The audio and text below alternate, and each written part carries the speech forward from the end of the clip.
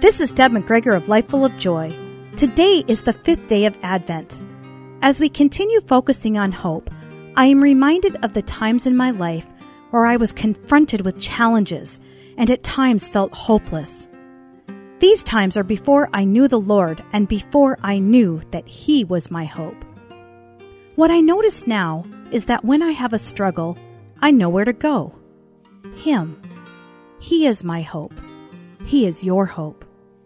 Where are the places in your life where you are feeling confronted right now? How would applying the hope in Jesus Christ shift your approach to these things?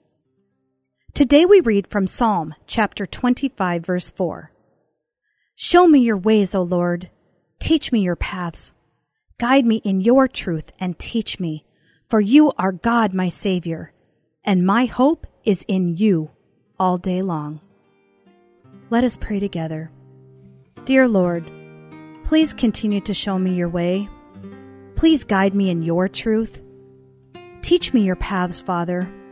My hope remains in you all the days of my life. May I be a vessel to show you to others, that they may also be drawn to the hope in Jesus Christ.